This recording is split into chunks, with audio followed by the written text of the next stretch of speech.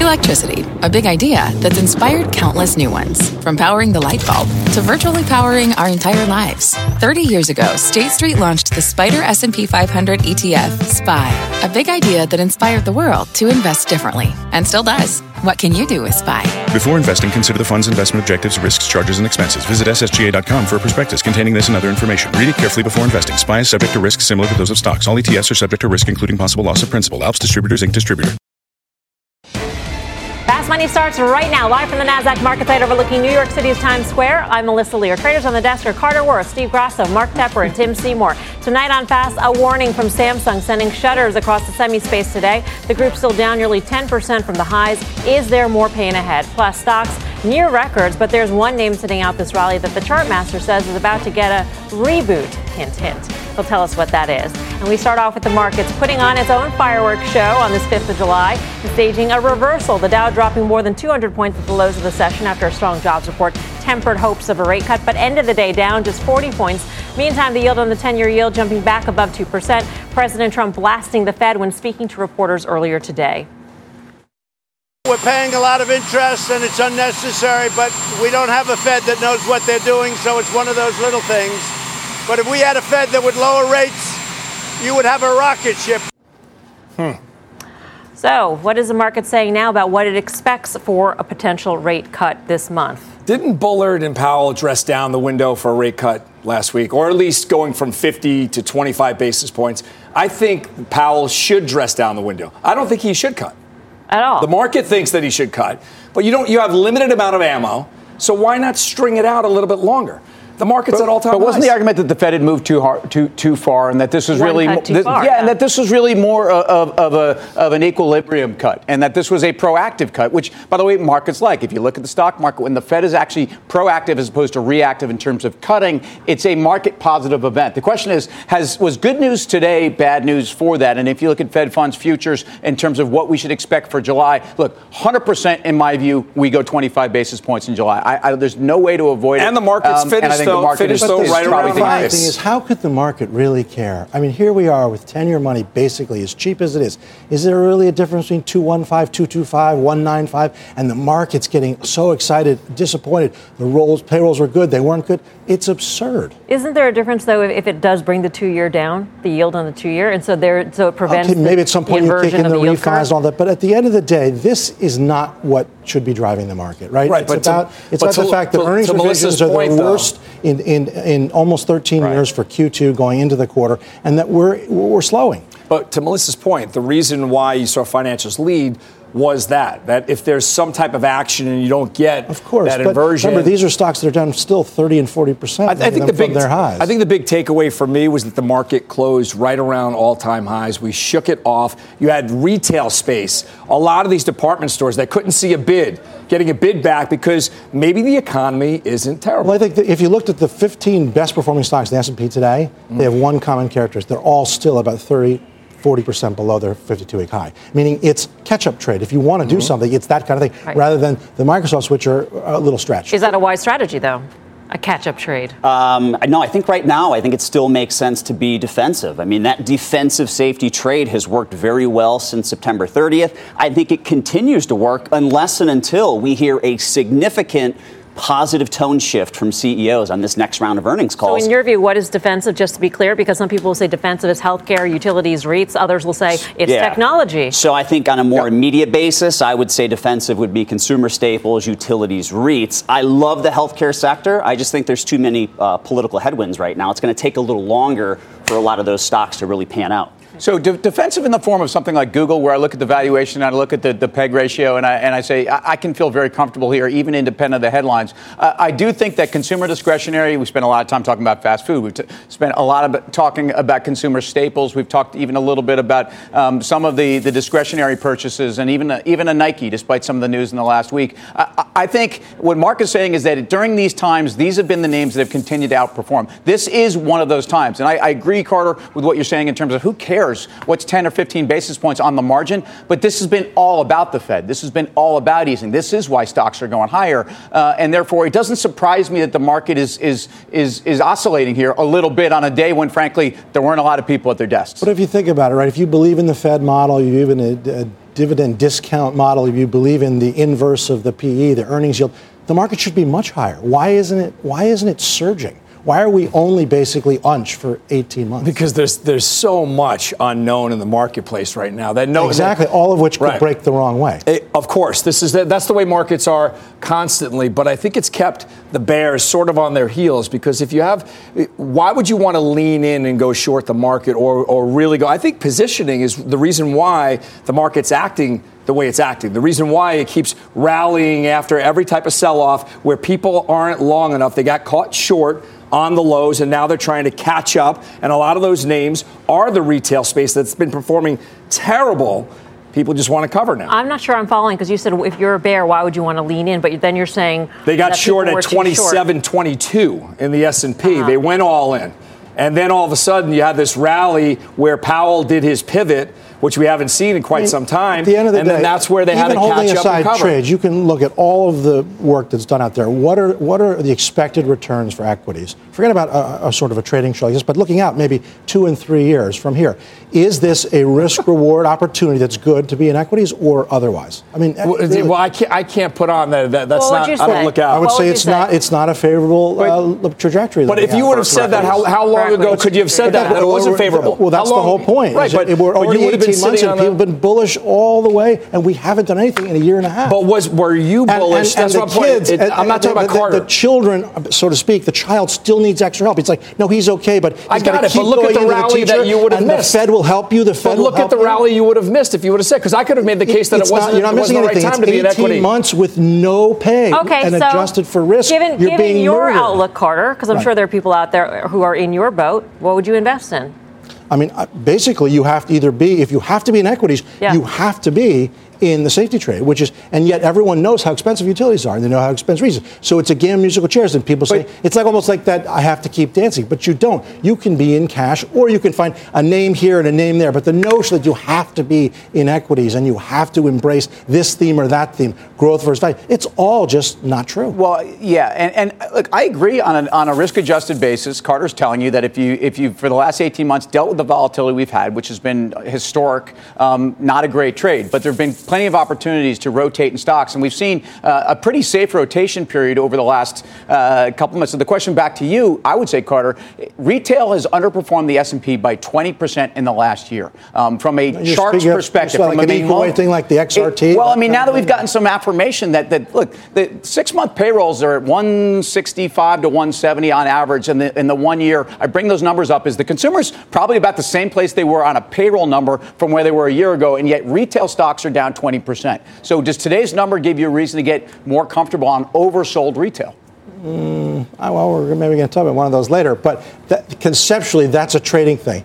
And more importantly, there's a structural problem in retail. I mean, that's the point of the XRT making 10-year relative lows. So before we move on, let me ask this question. If the Fed does not cut rates, which is what you think the Fed should do, not cut rates. Yeah, knee-jerk is going to be what you saw today. What would you, if you had a crystal ball, it's telling you the Fed's not going to cut rates, what do you do today to your portfolio? Yeah, I mean, I think you probably want to risk adjust. So you got to run for cover if the cost of 10-year money stays at 2%. So you need more extra help. You sell now into that meeting, but I think that you would buy the marketplace. But if you were in cash, you missed the market up. You're saying that if the market doesn't get more extra help from the teacher, if the market doesn't get more extra help from the teacher, no, wait, take a step back. If the market doesn't get more extra help, you got to run. You said run. How about you let me speak for what you're asking me? You're telling me what I would say. So I don't think that the Fed should be cutting. I think that the market is. Go ahead.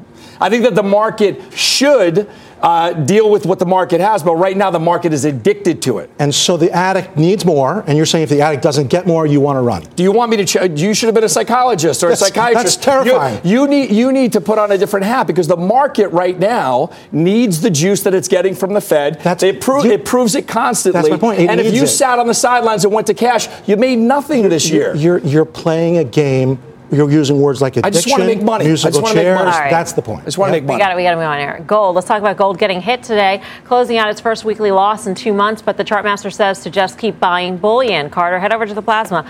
This is something you should be long if you want to sort of diversify your portfolio instead of just being long equities and hoping for more drugs from the dealer. Gold. Wow. Here's the chart. No annotations or drawings by me. Here, one way to draw the lines. Well-defined tops at a common level, a well-defined breakout, and then we've pivoted back, right? We've dropped from this week's high of 1441 to about 1400. That's what's called a reaction buy point. Nice entry point if you're not involved. And if you are not big enough, it would be the time to get bigger. Pull it back. Another way to draw the lines. Pull it back a little more. Another way to draw the lines. But basically, this has all the elements of a major rounding bottom. You can get rid of that, and you could call it a head and shoulders bottom. But it all points to one thing, a big period of equilibrium that looks to be resolved. And the sell-off this week, I think, is quite an opportunity. Let's zero in a little tighter and talk about what's going on, a little bit of the conversation we just had on the desk. This is gold and the TLT. And, of course, bonds sold off, gold sold off. But basically, what you'll see here is that this is a normal reaction, meaning after a big move, you rest. After a big move, you rest. After a big move. And we're doing the same thing ultimately in TLT. And I think you've got this same setup. We'll just draw the little staggered thing again. You get a big move, you pull back, a big move. And this consolidation ultimately, and that's the bet here, is resolved up and out. I want to be long gold. And if you're already long, I would get bigger. Is this a safety trade you'd buy into, Mark? Yeah, I think this is going to continue to work, at least for the next few weeks, few months. Like I said, until we hear that positive tone shift, if we actually hear that from CEOs. Where would we be putting money right now? I don't know that gold makes sense for us at this point for our clients. I really look at this as more of a calamity hedge. Use it as an inflation hedge, and there's really no inflation right now. In fact, we're fighting deflationary forces because tariffs are really going to weigh down prices. See, I understand why gold is rallying, and certainly we talk about the negative yielding assets around the world, the European bond curves, et cetera, et cetera. So this is a place where gold actually giving you nothing in terms of yield is actually positive. Carter, about a month ago, I think it was probably a Friday show where our final trades, he was actually long gold and I was short it. He was right, because at 1350 for the last 5 years, we've been running up against this level, and this is the time that at least we've broken out to some point. And the question I have is really, if we get less Fed rather than more Fed, what happens to gold prices? Chasing gold to me, and obviously I think we're all talking about this in the context of a rational portfolio allocation. Mm-hmm. Sure. So whatever that is, 1%, 2%, 3%. But chasing it here, I don't feel good about. And chasing the GDX, I think is very, very dangerous here. Gold miners are not gold. Embedded in that sort of statement about the Fed is what happens with the dollar. So do you see dollar weakness? Right, and the dollar's slumped and the dollar's recovered a bit. But, I mean, it gets back to, like, if they cut 25, I don't really know whether gold likes that or doesn't like that. Ultimately, if they start really cutting. And they cut 50, gold likes it. Gold likes it, yeah. Sure. Paul Tudor Jones pitched it June 12th. He said that it was his best idea for the next year or two. This, gold rallied about 3%. And then when we saw on the 19th the Fed come out, it rallied another 6%. So I do think, to your point, if you get less Fed, you get less gold rally. All right. Coming up, financials, a bright spot in the market today, hitting a 2019 high. But one of the traders says it could be time to fade the group. We've got the details. Plus, Canopy suffering a bit of a hangover after CEO Bruce Linton said he was ousted from the company. But is there more to the story than meets the eye? Tim Seymour will read the weed leaves. Oh, my. We are live from Times Square in New York City. Much more Fast Money right after this. You seek the key, but first, you must learn the ways of precision, craft, and performance with Acura's all-electric ZDX. With a premium Bang & Olufsen sound system up to a 313-mile range and a Type S variant with an estimated 500 horsepower, the ZDX is their most powerful SUV yet. Unlock the energy when you visit Acura.com to order yours today. Welcome back to Fast Money. Chip stocks taking a hit today after Samsung reported that its second quarter profits likely fell more than 50%. Let's get to Deirdre Bosa down at the New York Stock Exchange with more on this. Deirdre. Hey, Melissa, that forecast was actually better than expected thanks to a one-time gain, but pretty ugly otherwise. As you mentioned, Q2 profits likely fell over 50% as Samsung grapples with a chip market that's being hit by a double whammy of surplus supply and slowing demand. Now, the broader story here, though, is about Samsung's year of slowing profits and a global supply chain that is being hit by trade tensions. Analysts say that the trade war and the U.S. export ban on Huawei has hurt global demand for memory chips. If restrictions stay in place, that could pressure chip prices even further. There's also trade tensions between Japan and South Korea, which could be yet another headwind for semiconductor firms.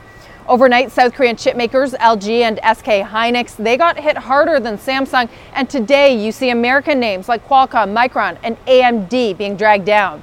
There could be a silver lining, though, for Samsung. While memory chips are its biggest business, it is the #1 smartphone maker. So even though Galaxy S10 sales have been sluggish, Samsung could actually benefit from Huawei's pain. Remember that Huawei is the #2 smartphone shipper. The idea is that if Huawei sells less phones, Samsung could pick up some of that slack. Now, Samsung also makes components for rivals in device space, and it is ramping up its 5G network equipment business. Other chip makers, though, they don't have that potential upside, and so they await revived trade talks next week. Back over to you, Melissa. All right, Deirdre, thank you. Deirdre Bose at the New York Stock Exchange. So we're awaiting the resolution of trade and this sort of lifting of the ban on Huawei. It's very unclear as to whether or not chips will actually be able to supply Huawei anything at this point. We don't know how that shakes out. It's not a peace treaty. It's truce in the short run. And this is a perfect storm for Samsung, who's getting hit on all sides. Even Japan has thrown export tariffs on them in terms of 3 core ingredients that are restrictions upon them that are used into making memory chips. So if you think about the memory dynamic, you think about the smartphone dynamic, you think of the Huawei dynamic. Having said all that, Samsung has underperformed triple Qs by about 40% in the last year and a half. I actually think this is one of the best companies in the world. And despite these headwinds, I think the market has priced in an enormous amount relative to the peer group. At least within the peer group, I'd rather be long Samsung than be long a bunch of other chip players at this point. Such as, I just wanted to long Samsung as opposed to long Qualcomm, as opposed to long Broadcom. I think, leaving aside, and Qualcomm's a bit dangerous because of both M&A dynamics and some of the legal dynamics, which could work for or against you. But certainly in terms of a Broadcom, certainly in terms of even an Intel, which is a name I like, but I think Samsung's overly beaten up, and that diversity in terms of their business model is why it's interesting. Mark? So I like NVIDIA here. NVIDIA gives us exposure to all those high growth end markets that we want to play, whether it's AI, autonomous vehicles, data center, gaming. It gives us exposure to all of those. They had some crypto problems. They've kind of cleaned that out. I think it's priced priced at a really good level right now. I also like Broadcom as well. So Broadcom, gives you some exposure to the software space with their recent acquisition. So we do like software over semis right now. You have access to the software revenues as a diversification play. So we like that one as well. AMD has outperformed. Intel, to Tim's point, has underperformed. I would say that you have to take some profits in AMD right now, even though there's been a bunch of positive headlines and rumors about being involved in next generation Xbox and Microsoft cutting Intel chips, adding AMD. I think you got to lock in your profits. I think it's up close to 70%. I don't know if I have that number right. It could be plus or minus 10%, but it's up a world. So I think take profits there. There's a lot of other spots in the chip market that I don't like as well. What's the best chart in the chips? I would think it's AMD. NVIDIA's trying to bottom. But now, you mentioned something that's, of course, important. It's back to safety versus offense. You like software better than semis. I do, yes. That's a very defensive posture. Correct. Yeah. For more on semis, head on over to CNBC.com. I'm Melissa Lee. You're watching Fast Money on CNBC, first in business worldwide. In the meantime, here's what else is coming up on Fast. You either let us smoke weed, which it's our right to do legally, or it's bye-bye to AmeriCorp. We're out the dough. Goodbye. Okay? Bye-bye. Canopy shares are falling after CEO Bruce Linton said bye-bye to the company. But there's something Tim Seymour says Wall Street's missing about the move. He'll read the weed leaves. Plus, you can't sit with us! A handful of stocks have been sitting out this record rally. But one of the traders says there's a big Dow laggard that's about to catch up. He'll tell us what that is. Much more Fast Money right after this. Wouldn't it be great to have all your investment and retirement accounts in one place? Yahoo Finance, our sponsor today, makes it easy. I use it to put my investment account and 401k accounts into one hub and get expert tips that help me confidently manage my money. For more than 25 years, Yahoo Finance has been the brand behind every great investor. Whether you're a seasoned investor or are looking for that extra guidance, Yahoo Finance gives you all the tools and data you need in one place. They're the #1 finance destination, producing a holistic look at the financial news cycle, including breaking news, original editorial perspectives, analyst ratings, independent research, customized customizable charts, and so much more. Securely link your brokerage accounts for a unified view of your wealth, including 401k and other investments. A comprehensive perspective is what sets apart great investors, and it's how Yahoo Finance ensures you have the insight to look at your wealth in its entirety. For comprehensive financial news and analysis, visit the brand behind every great investor, yahoofinance.com, the #1 financial destination, yahoofinance.com. That's yahoofinance.com. Welcome back to Fast Money. The cannabis industry is up in smoke after Canopy Growth announced its co-CEO Bruce Linton was stepping down. On Wednesday, I spoke with Bruce on Squawk Box right after this announcement. I think stepping down might not be the right phrase, right? On November 1, we closed $5 billion, $4 billion for about 17% of the company. And a condition of that closing was the board had to be reconfigured. About 8 months and 2 days later, I think the board had decided they wanted a different chair and a different co-CEO, so I'm out effective immediately, and there's a search to replace the transitioning co-CEO. I was terminated. He was terminated. There is an argument that for an entrepreneur who started a company, you bring the company up to a certain point, and then you release the reins. We've seen this time and time again in the tech industry. Yeah. But this is an industry supposedly that is still on an upward trajectory in terms of growth. Would you really leave a company at this stage of the game? How do you read this? Well, again, it doesn't sound like he left at all. And sounds to me like, think about Big Brother there. Big Brother is Constellation Brands, who is a global consumer products company who's basically raised the ante on the entire industry. And you know, to me, first of all, if you want to speak about this holistically for the industry, this is actually good news. Okay, this is about a sign of maturity for an industry that's had many different phases already in the last year and a half. For Bruce Linton, you know what? Ultimately, this is a very frustrating time for a guy that was a visionary and a guy that brought this company out of nowhere, arguably was the de facto leader of this industry. And that's, you know, that has to be painful, but it's not the first time we've ever seen this happen. And frankly, that's the issue when you have a global CPG company. By the way, Constellation, which was a family-run business too, that also had some major changes in the last 6 months in terms of a change at the top. So it doesn't surprise me at all. If I'm a CEO of a pot company, though, and I'm bringing in a partner that will invest a major stake and become the largest shareholder with board seats, I think twice maybe. Yes. I don't know. I mean, if I want my job. That was mine when you were doing that interview. That was my first thought, because if you need the money, you need the cash injection, you need the branding, you need all the promotional stuff. But what comes along with that are mature companies that run a whole lot different than the cannabis space. So you'd be aware of that when you're raising money. How do these charts look, Carter? Well, I mean, this is more of a theme, right? A little bit like gold. Do you want to be exposed or not? And if so, how to do it? You might as well use the ETF, the MJ alternative, and have some of it in your portfolio and play the long game. Just quick, are you in marijuana? We own Constellation Brands, so we have the call option, right? So, you know, Constellation Brands is a company that they're used to making money, and they want to continue making money, and they're really applying the full court press to Canopy right now to get them to start making money. So, all right, that's the way we play it. Time for the final trade, Carter. Walgreens boots on the long side, playing a laggard for a catch-up. Steve Grasso. This is in that theme of the retail space underperforming. I'd say Macy's. Maybe you get another couple of days of the rally out of it. Mark Tepper. Pepsi. We love the momentum in their snack business. Frito-Lay. Tim. Oh, you know, we didn't wish you a happy 4th, a day late. Were you flipping burgers on the grill yesterday? I was not. I was preparing for Squawk Box this morning. How'd the fireworks go for you? It was fantastic. I slept right through them. That's what I think. Slept through the fireworks. Okay. Well, don't sleep through Cisco, because ultimately this is a company I think is leading the way in terms of security and software. That's really what they do. Cisco, happy day after 4th. Have a great weekend. Options Action's up right after this break.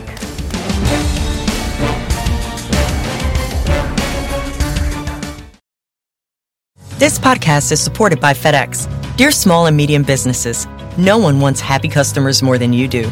That's why FedEx offers you picture proof of delivery, packageless and paperless returns, as well as weekend home delivery to 98% of the U.S. on Saturday and 50% on Sunday. See the FedEx service guide for delivery information. FedEx Ground service is also faster to more locations than UPS Ground. See what FedEx can do for your business. Absolutely, positively FedEx.